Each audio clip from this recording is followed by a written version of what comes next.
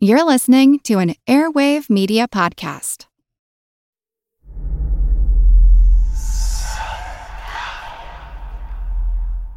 Hey y'all, spooky season is here.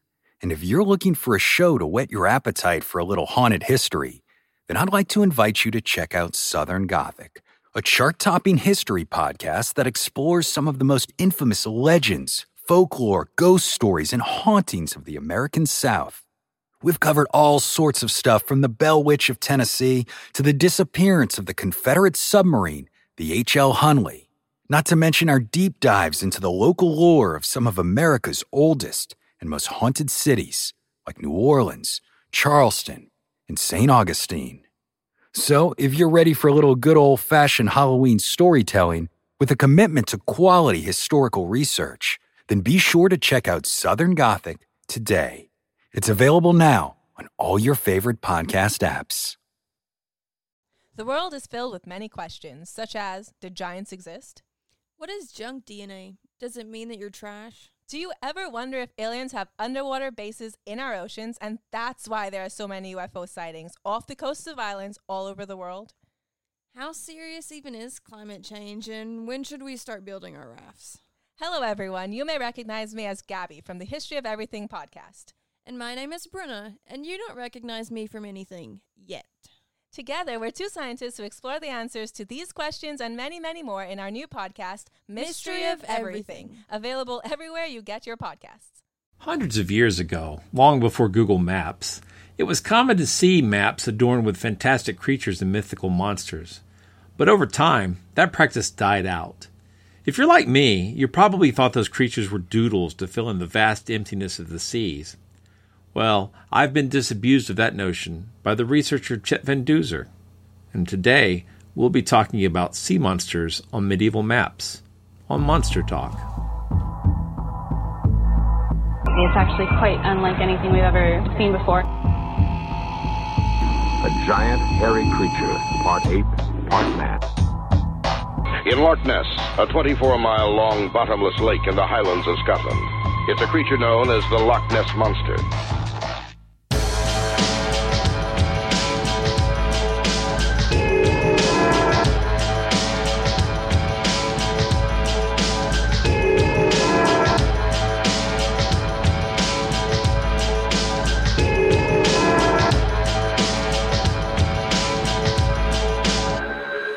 Monster Talk. Welcome to Monster Talk, the science show about monsters. I'm Blake Smith, and today we're going to learn about the medieval practice of adorning maps with monsters. But first, I want to tell you about an upcoming event in Atlanta that might be of interest to you. For the 5th year in a row, the Metcalf Memorial Star Party is being held the Thursday night before DragonCon. This is a fundraiser to fight cancer and will feature speakers Phil Plait, Pamela Gay, and Nicole Gugliucci. There will be music. There will be food. And barring unforeseen circumstances, there will be me. I'm not on the official venue, but I'm very accessible if you want to say howdy. Go to atlantastarparty.com to learn more and sign up. It's a good cause, and every year has been a treat. Sometimes you even get to see stars. Now let's get to some Monster Talk. So today we're talking with Chet Van Duzer, a writer and researcher and currently an invited research scholar at the John Carter Brown Library in Rhode Island. Chet has published extensively on medieval maps and is the author of what's probably the definitive book on medieval map monsters, which is titled Sea Monsters on Medieval and Renaissance Maps. So, Chet, welcome to the show. Thank you very much, Blake. I recently had the opportunity to hear Chet lecture at the Georgia Aquarium, and it was great, and he's graciously agreed to do our show here. So tell us about your book, because I think that's probably how I got interested in this topic. I mean, that's not true, by the way. I actually have always been interested in map monsters. I didn't realize how ignorant I was, though. So let's talk about your book. Well, it's a fun topic, and the book is the first in-depth discussion of sea monsters on maps, and it covers the period from the 10th century, which is the date of the earliest surviving maps that have sea monsters, to the beginning of the 17th century when sea monsters on maps started to decline, and it's heavily illustrated in color with good details of the monsters on the map, so you can get up close and personal with them. And when I first got interested in the subject, I was surprised to learn that there was no good study of sea monsters on maps, as they're one of the most visually engaging and characteristic elements of medieval maps. And as it turns out, the monsters on maps can also reveal a lot about the sources that the cartographers were using. And that's something I devote a lot of space to in the book. So I felt very lucky that no one had treated this topic before in much detail. Yeah, I have to say, it was startling to me how much information you were able to deliver on this topic. I think, and I don't know if this is how most people view this, but I think prior to actually attending your lecture, I had always assumed that the monsters on maps were not doodles per se, but just the works of imagination of the cartographer. Like they had all this empty space out in the water and they would just fill it with pictures. But that's not at all what this is about. Yeah, and in fact, that was one of the most interesting results of my study, because as you say, the monsters that you see on these maps do look like pure whimsy. They look like something that the cartographer just pulled out of the air.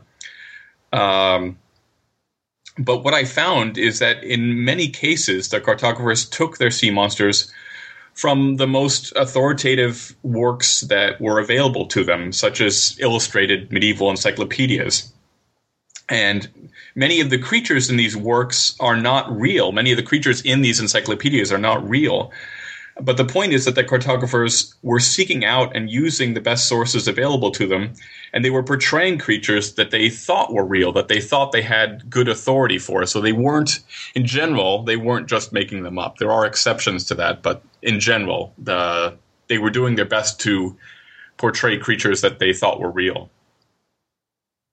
Would you say most of the creatures on these maps are creatures of legend? Because the creatures in these illustrated encyclopedias, for example, aren't real, the question arises as to how they came to be portrayed in these encyclopedias. And many of the specific creatures in these sources are based on legend. But it's a difficult line to draw and to know what the sources of these creatures were. Unfortunately, we don't have much information on that subject. Right, but in your talk, you did talk about extant myth that there were analogies between land creatures and sea creatures. Can you explore that just a little bit for our listeners? Yeah, absolutely.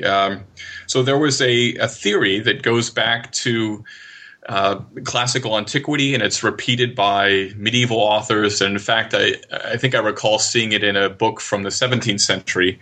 The theory states that for every land creature, there is a corresponding sea creature.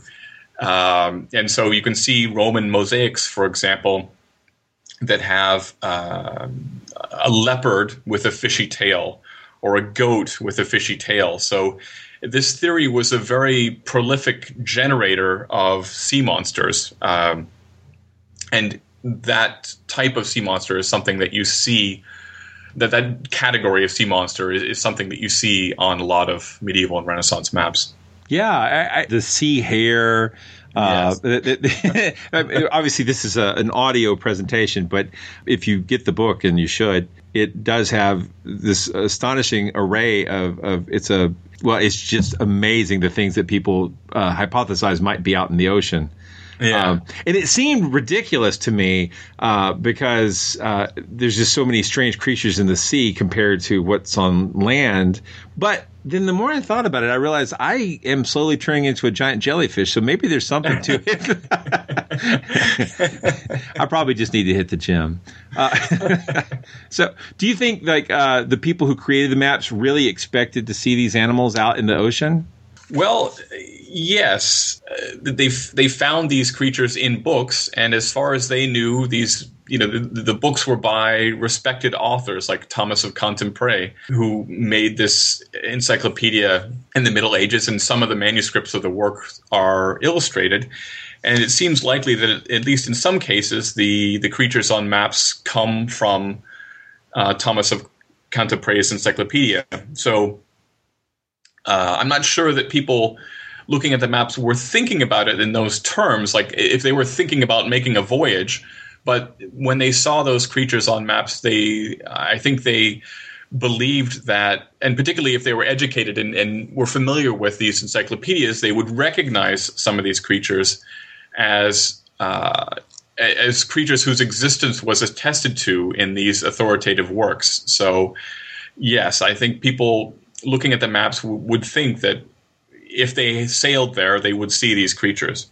I've done a lot of research on various historical claims and monsters, but I've never tried to do that from pictures. So usually with a literary source or a written story, I can use all sorts of indexes to look things up.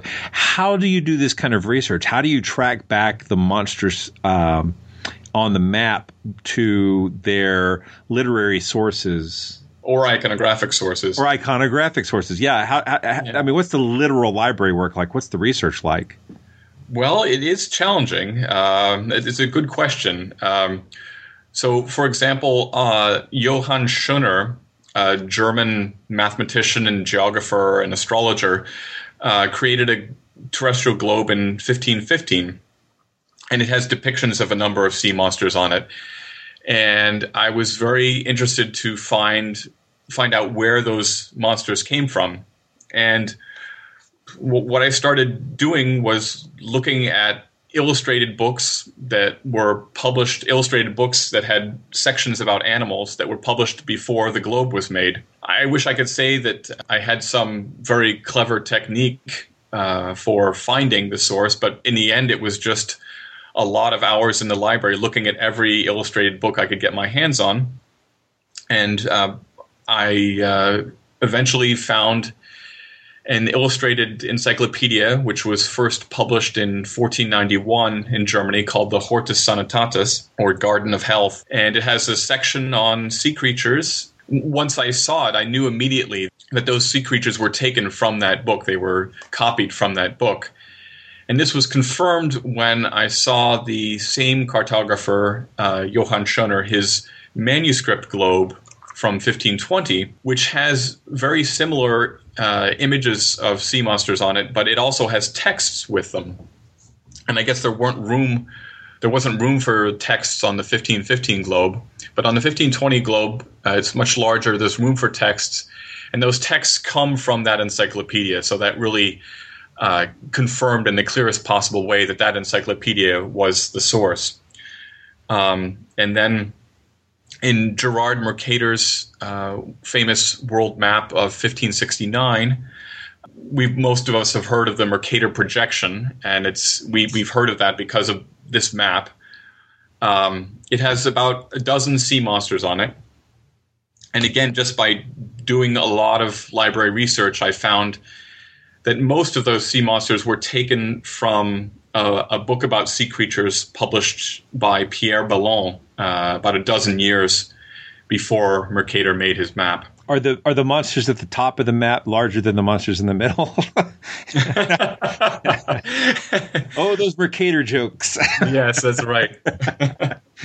Well, actually, what's interesting about the sea monsters on that map is if you compare them with the ones in the book, they're all reversed left to right.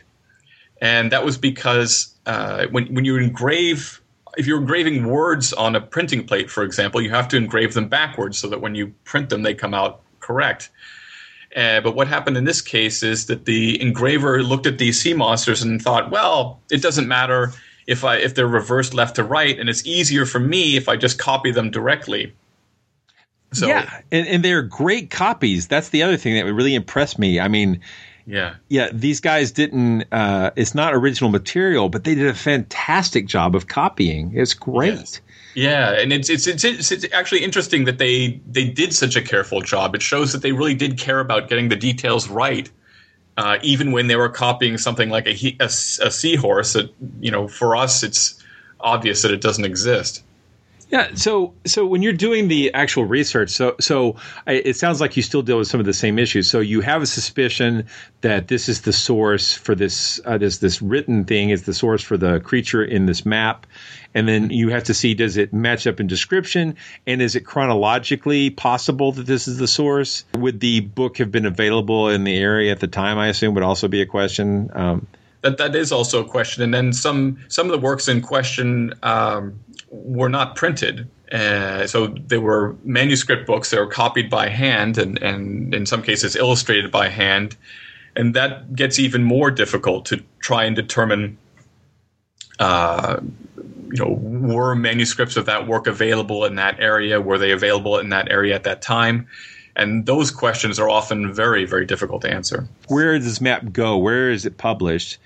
And what's it like in the workshop of someone putting this together? What kind of sources are they bringing together? What kind of tools are they using? As far as the audiences of the map, that's a good question. And there's a difference between in that regard between a manuscript map and a printed map. So a manuscript map would typically is painted by hand. The wording is done by hand, and it would typically be done on parchment. And because it was all by hand and because it was on parchment, it was a very labor-intensive process. And particularly if the map was elaborately decorated with, for instance, descriptive text or images of cities or images of sea monsters, it would be quite expensive. And so the audience in that case would be a very elite audience and a rich audience, frankly. The advent of printing sort of democratized maps to a large extent. They didn't become something that everyone can afford, certainly, but they opened up cartography to a much wider audience. And as far as what was going on in the workshop, that's a question I like to think about a lot. I like it when I can analyze a map and try and understand what was happening in the workshop. And so one example that's particularly interesting in that regard is a map by Martin Waldseemüller, who was working in a little town called Saint-Dié, which is now in eastern France. And I'm thinking specifically of his world map of 1516 called the Carta Marina, which is on permanent display at the Library of Congress. And that map was the result of a very intense research by the cartographer. What he did is he copied the outlines of the land, so world map, so he copied the outlines of basically all the lands from one map, but that map had very little in the way of interior detail. It didn't have much in the way of rivers or mountains or descriptive texts about the people who live in region X and so on. And so what he did is once he'd drawn those outlines, he did research in travel narratives, books of cosmography, and so forth, and assembled this tremendous amount of information, which he then added to the map.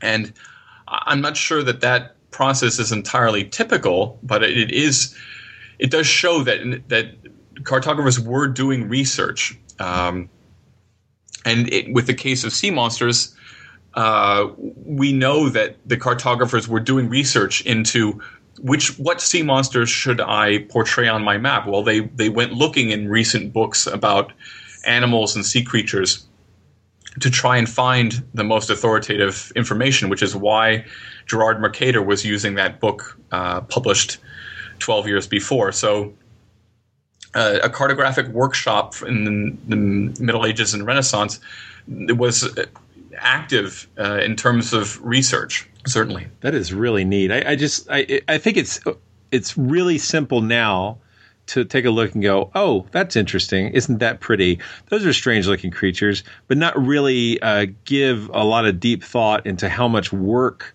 each one of these maps represents. Yeah, that's right. But it's actually it's not like they can just go look at a map and then make a copy of it. I mean, it's much more than that. It seems to me, especially. And then we're just talking about the monster part, but I mean, knowing the names of the cities, knowing what the regions, I guess, topography was supposed to be like. Mm-hmm. No, these aren't entirely. I mean, again, they're not really designed to take you specifically on a ship and take you from one place to the other. But so how are they different from the navigational maps of the time? It's important to talk about the different purposes of maps.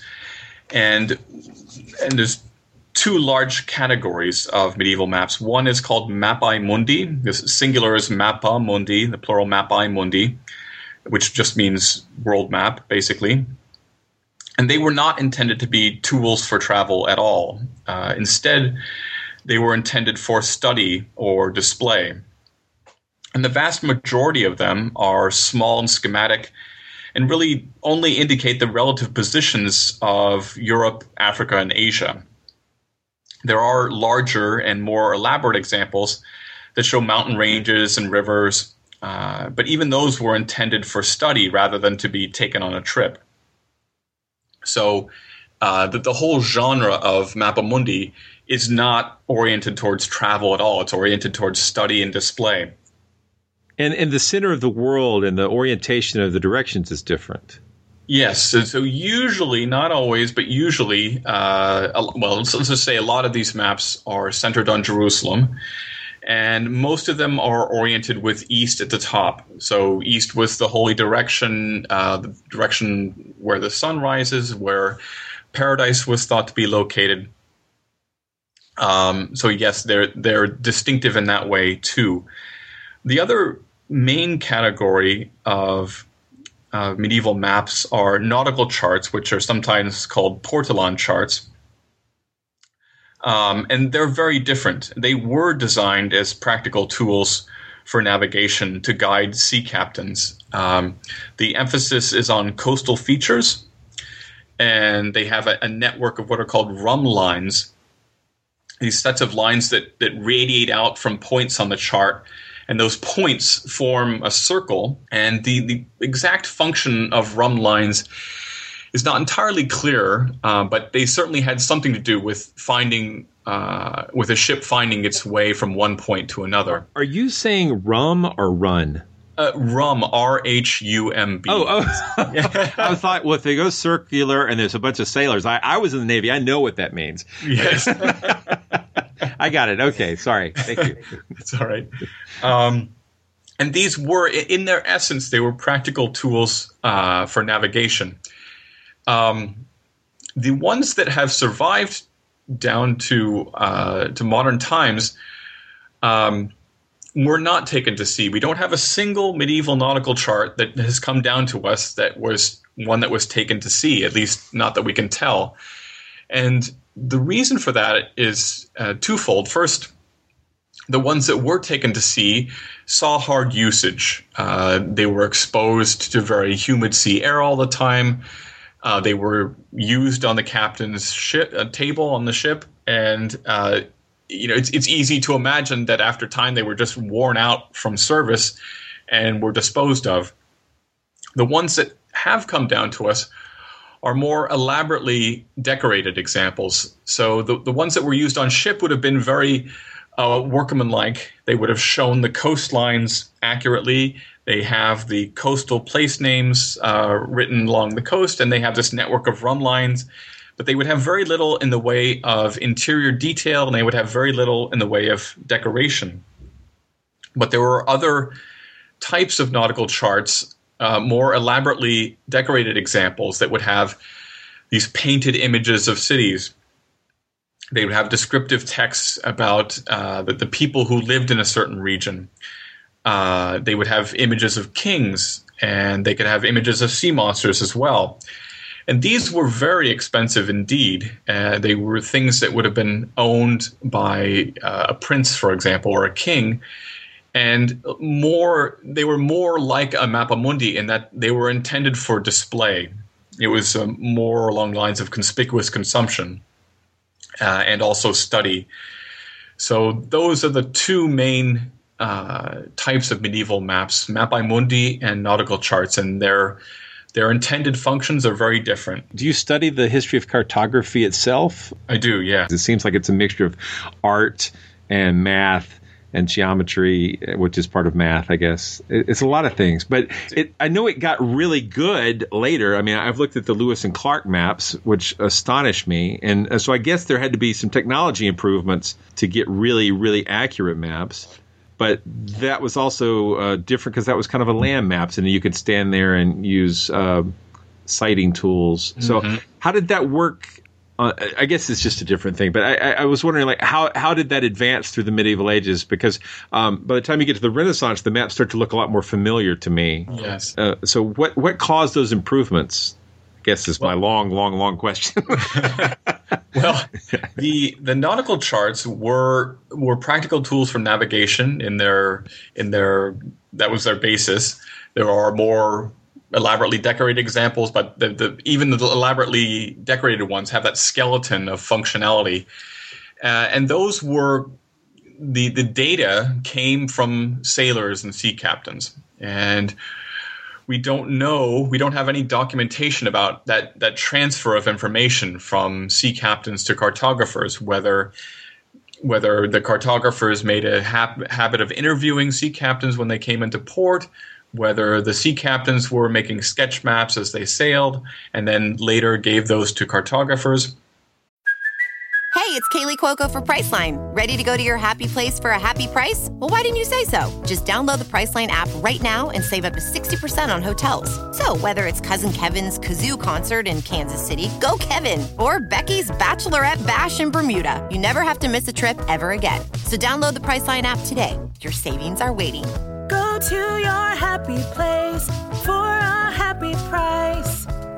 Go to your happy price, Priceline. Hello, I'm Paul Giamatti. And I'm Stephen Asma.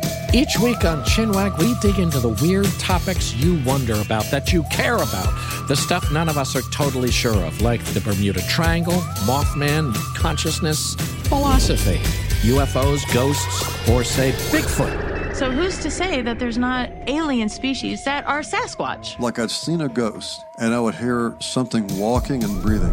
Maybe every path is right. I will accept as a premise that every path is right. That is a face on Mars. Eyes, nose. It kind of looked like Wilson the volleyball.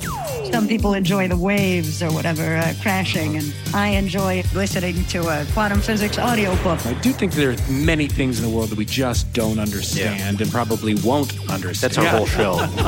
So join us every Wednesday on all major podcast platforms and find us on Instagram, TikTok, and Twitter at ChinwagPod and Wagon. Unfortunately, we really don't have much information about that process. But one important advance in cartography was the rediscovery of Ptolemy's geography. And Ptolemy was a Greek living in Alexandria, Egypt, in the 2nd century AD. And he wrote this book called the Geography, sometimes titled Cosmography. And the book is a set of instructions on how to make maps, together with an enormously long list of 8,000 place names with their latitudes and longitudes. And when Ptolemy's geography was just barely, there's a few citations of it in medieval records, but very, very little. It basically was largely unknown in the Middle Ages. And then was rediscovered in Byzantium in about 1300 and then made its way to Italy, and from Italy spread across Europe. And one thing that was very exciting about Ptolemy's geography in the early Renaissance was that it portrayed space by latitude and longitude. And that's the way modern maps are made, and to us it seems very obvious. But that systematic way for representing space and systematic and mathematical way for representing space was very exciting in the early Renaissance. And that was certainly an influence that helped cartography move forward tremendously. Yeah, it's amazing. It always amazes me how that when someone clever makes an innovation that's really, really good, it always seems obvious in retrospect. That's right. And it just picks up and, well, why didn't they know that, That's right. So let's get back to monsters a little bit. That's ostensibly what this show is about. Sure. So we've got sea monsters. Yes. And that includes sea serpents and sirens and whales and great fish Leviathan. Uh-huh. on the sirens, I noticed that that there's sometimes what looks to me like a mermaid, excuse me, and sometimes it's a siren. Are those labeled somewhere? I saw in your lecture. I was trying to figure out how you're discerning what the difference is. Well, yeah, that's a tough question. I don't know of a good way to really distinguish between what's a siren and what's a mermaid, unless if the creature is, for example, singing. I mean, that plays in with the classic mythology of the siren. Boom, it's a siren, right? Yeah. But in terms of distinguishing from their appearance, I don't have a good way to do that. I mean, you have ones with one tail and ones with two tails. Yes. Why is that? I noticed that. I didn't know what that was supposed to represent. If that was supposed to show that she had fish legs, or if it was supposed to be motion. I was really unclear on that. Yeah. Yeah, unfortunately, despite all my studies, I haven't become any more clear on that. The one map I showed in my talk had sirens, 3 different types of sirens.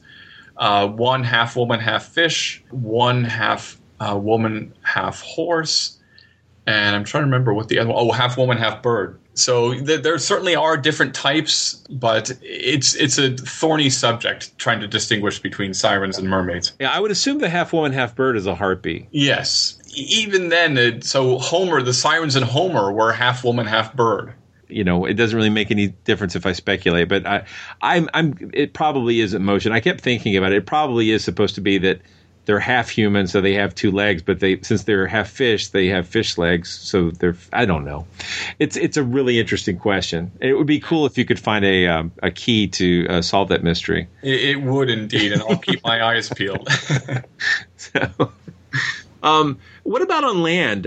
Do you see a lot of land monsters? I was thinking specifically of the sort of cynocephalic creatures we talked about on the show before, which are dog-headed creatures like St. Christopher. And then there's this other one, I can't think of its name, but it's a monster who is headless but has a face on its chest and belly.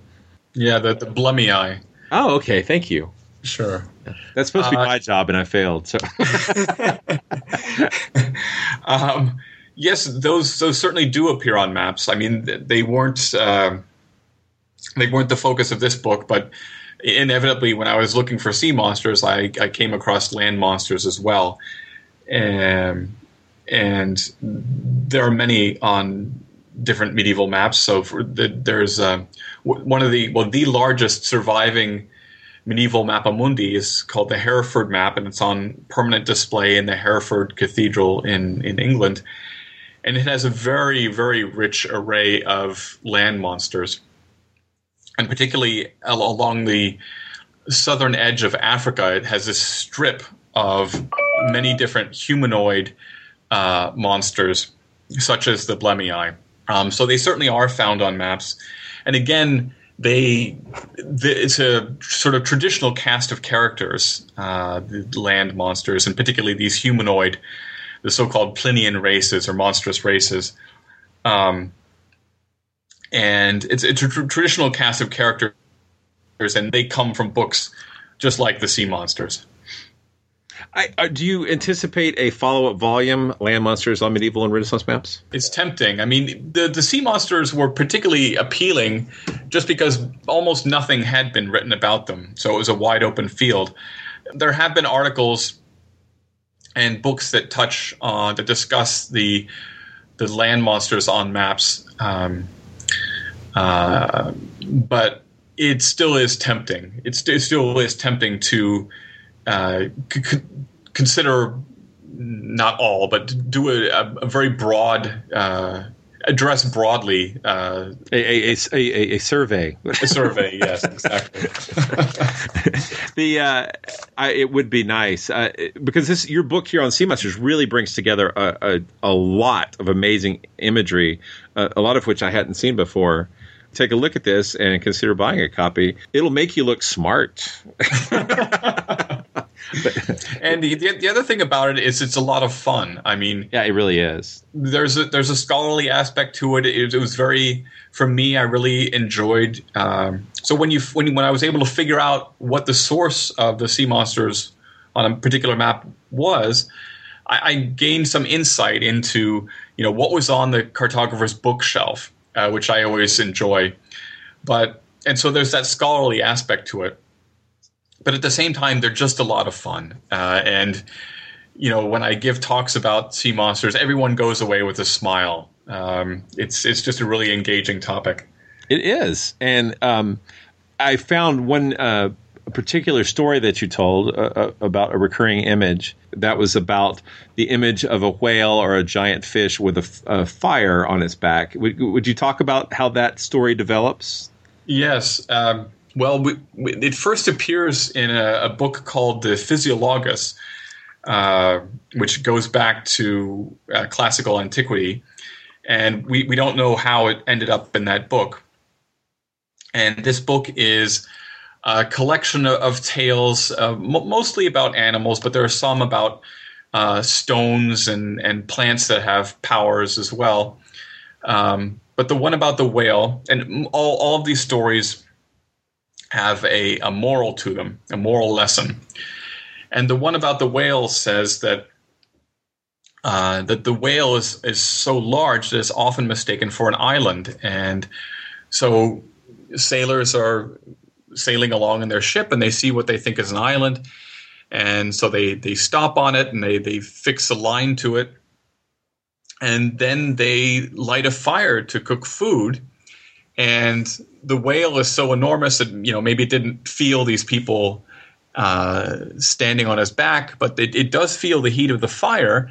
And when it feels the heat of the fire, it dives down into the ocean, goes way down deep, carrying with it the sailors, the ship, and everything. And the moral lesson of that story, according to Physiologus, is that if you put your faith in the devil, you'll be carried to hell. And that story was very influential. It was very often repeated in later books about animals, particularly medieval bestiaries, medieval books of animals.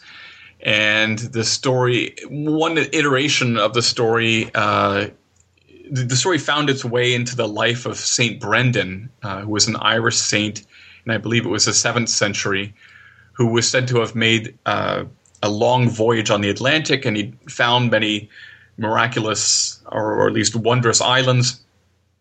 And one of those islands was actually a whale. And so that the story made its way into St. Brendan's, the story of his travels. And from that source, it made its way onto some maps. So I think the earliest map that has an image of St. Brendan and the whale on it is the Piri Reis map of 1513. And Piri Reis was a Turkish admiral. And he says he made his map based on his study of 20 other maps, including both European maps and Islamic maps. And on that map, there's an image of two fellows on the back of this enormous fish, and they've lit a fire, and we know what's going to happen next. The text there explains the story. But it's just before that moment when the whale dives under the surface. It's the perfect point, because if you did it any later, there would be just ripples, and if you did it any sooner, you wouldn't know what was happening, right? So exactly, yes, the crucial moment. But it gets more complicated as the imagery, as the story, like as maps progress. That imagery gets more complex. Well, yes, and there's more. I guess you could say attention to detail, because there's a Physiologus version of the story where they stop on the whale island and light a fire to cook food. But I think in the Brendan version, they're lighting the fire as a preparation towards performing mass on the back of the whale. And there's one map from 1621 that shows that scene of this elaborate ceremony, the mass being performed on that was the my back favorite. of this whale. That was my favorite. That was terrific. It had the table with the candles and everything. Yeah. It was really quite elaborate. Yeah, good thing they had all that stuff. Well, it's like we've just been waiting to find an island because I've got all this stuff ready to go. It is quite funny to me.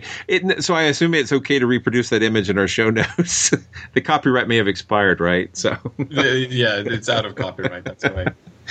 So that was great. And the reason I thought that was particularly poignant is because a recurring theme on this show is that there will be some legend that we encounter in monster lore, which gets elaborated on without anyone going back to the source material to find out whether it was factual or not. Mm-hmm. And it's really a mechanism that extends way beyond cryptozoology and just into folklore in general. Mm-hmm. So we always talk about how people are a storytelling creature, and those stories are not static. Right. But they do carry themes and carry elements forward. So absolutely. Yeah. It was really relevant to this show. So why did the monsters die out on these maps as Western culture approached modernity? Yes, well, on old maps, it's common to see representations of both sea monsters and ships. And if you think about it, there's actually a tension between these two types of images. Sea monsters indicate the dangers of the ocean, while images of ships proclaim the ability of humans to navigate those waters. So a lot of old maps have both images of sea monsters and ships, and those two images indicate opposite thoughts about the ocean, really. But in the middle of the 16th century, a number of cartographers started portraying sea monsters that were, in fact, simply imagined and invented by the cartographer. They assembled sea monsters. For instance, there's one with the head of an elephant and the body of a bird and these big spikes sticking out of its back. And there's no scientific source that talks about a creature of that type. And at this point, sea monsters began to take on a purely decorative function rather than showing the creatures that were believed to inhabit the ocean. And as the sea creatures on maps took on that purely decorative function, I think that was a step towards the dying out of sea monsters on maps. At the same time, as navigational technology improved and people became more confident about navigating the ocean, images of ships became more common on maps, particularly in the 17th century. And again, those ships are sort of the opposite in a way of images of sea monsters. So the increase of ships was going hand in hand with the decrease of sea monsters on maps. And as nautical charts became more and more accurate and more scientific in nature, the perceived desirability of decoration decreased, and first sea monsters and then also images of ships became less and less common on maps. And I noticed that the ships themselves also became more detailed. That's certainly true, yeah. In the drawings that you showed. Yeah. But one thing that really stuck out was the earlier maps showed whales as a kind of monstrous creature, an unknown creature. And then as time passed and the technology being used to build these maps changed, the whales changed to be more realistic. Can you talk a little bit about that arc of the whale as monster to the whale as, resource? Yes, exactly. The earliest, there are whales on early maps, and although the creature that swallowed Jonah is not clearly identified in the Bible, it's often identified with a whale. So we have an image of the creature that swallowed Jonah on very early medieval maps. The earliest map that has an image of whaling is from 1413 by a cartographer named Mejía de Veladestes. And on that map, this is an image of a whale near a ship, and it's clear that the people are trying to do something to the whale. And there's a long text that is a curious combination of myth and practical matters. So the first half of the text talks about this myth of sailors seeing what they think is an island and landing on it and then finding out that it's actually a whale. So that's the first half of the text. The second half of the text talks about practical uses for the skin of a whale. So a strange combination of myth and reality. And moving further along that scale, and one of the things that I discuss right at the end of the book is an early 17th century map made in 1625 by Thomas Edge. And it's a map of Greenland. And around the edges of the map, there's vignettes of the Arctic whale fishery that show all the stages of the process of killing and processing and catching them. And so there's an image of how to harpoon. I would suspect that's something you would probably want a more detailed manual before you execute. Yes. Yeah, more than just a few pictures before you got into that. Yeah, absolutely. But at that point, and again, this is one map. This is not, I don't mean to suggest that all maps were in lockstep with this one map, but on this map, certainly, the whale was no longer a monster. The whale was an object of economic exploitation. So that it's again, not all maps were portraying the same thing at the same time, but that's certainly an indicator of the fact that ideas about sea creatures were changing at that time, and their monstrosity, we might say, was decreasing. There are cases where people were clearly copying geographical details and artistic details from other maps. How rampant was copying back during this time, or during the medieval time, and when these maps were being developed? Well, in general, there was a lot of copying from one cartographer to another. And it has to be said that there was a different philosophy about copying in the Middle Ages and Renaissance. As far as map making in particular, it was a traditional art and science, as we discussed earlier. And new cartographers were trained in the workshops of established cartographers. And so copying was a part of the business. But in addition, more generally, there was not the same conception of intellectual property that we have today. And so there was a lot of copying. And there's one particularly clear example of the copying of sea monsters, which is the case of the flying turtle. And in 1543, the Dutch cartographer Cornelis Anthonizoon published a new map of northern Europe that rendered all previous maps of the region obsolete. And although no copies of that first edition survive, we do have copies of two later editions from 1558. And both of those editions include a really remarkable sea monster, a flying turtle, which is a creature so incongruous that it seems to be a symbol of paradox or impossibility. Right, because I was going to say flying turtles don't really become an extant part of world culture, I think, until Gamera, right? Right, that's later on. Exactly right. That's exactly right. So these are maps ahead of their time. So we talked before about the fact that on a lot of these maps, the sea creatures that we see come from earlier scientific works. Well, there's no earlier scientific work that describes a flying turtle, much less one that places the creature in northern Europe. And in fact, the source of the flying turtle was that the turtle was the logo of the map's publisher. On the map, there's a cartouche that says the map was printed at the sign of the turtle, and there's 4 turtles sort of supporting this image.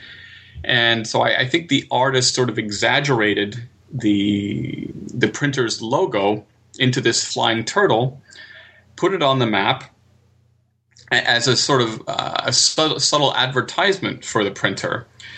And so this flying turtle, which no one ever believed existed, I don't think, and which was in fact just an exaggerated version of the printer's logo, was copied by other cartographers throughout the second half of the 16th century. And so the cartographic career of the Flying Turtle shows very clearly that in some cases Renaissance cartographers copied sea monsters very uncritically. They saw something they liked, they copied it onto their map without making any effort to determine whether it had any basis in scientific text or in reality. That's pretty funny. Well, I want to thank you for coming on the show and talking with us. There is a question we try to ask all of our guests, which is, what's your favorite monster? That's a fun question. And we don't lock you in. If you come back at another time for another book, you're always, I change my mind all the time, so don't feel pressured here, right? Very good. My current favorite then on maps is a sea monster on Gerard Mercator's map of Europe from 1572, and the creature is certainly based on a whale because it's spouting, but instead of spouting from a hole on the top of its head, it's spouting from 5 elephant's trunks that stick up from its head. So it's a very extravagant creation, and the rest of the head of the monster is that of a bird, and then the rest of the sort of below the neck is a fishy sort of serpentine body. So it's a type of monster we spoke about earlier, where the creator takes pieces from different creatures and assembles them into one. And it's so extravagant. It's so whimsical. It's a chimerical. It is. And it's quite captivating and even enchanting. It's very cool. It's a good picture. I think I could probably find a copy of that and put it in our show notes. Yeah, great. So, and I'll put it so it's not reversed because I don't want people to know I copied it. So. That's right. Okay. Well, thank you so much, Chet, for spending some time with Monster Talk. We really appreciate it. Blake, it's been my great pleasure. Thanks so much for having me. Monster Talk. Thank you for listening to another episode of Monster Talk. Today you've been listening to an interview with Chet Van Duzer about his book, Sea Monsters on Medieval Maps. I'm Blake Smith, your host. Monster Talk is an official podcast of Skeptic Magazine, but the opinions of this show are those of me and my guests, and not necessarily those of Skeptic Magazine or the Skeptic Society. Monster Talk theme music is by Peach Stealing Monkeys.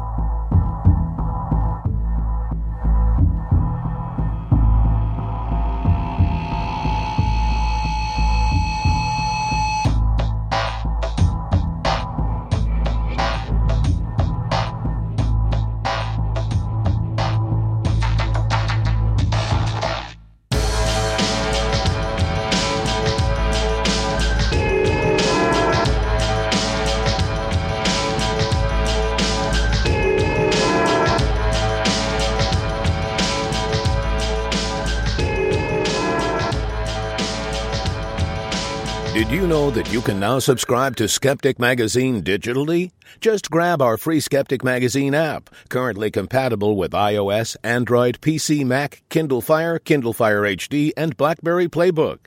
Head over to skeptic.com/magazine/app to find out more and download more of your favorite Skeptic content.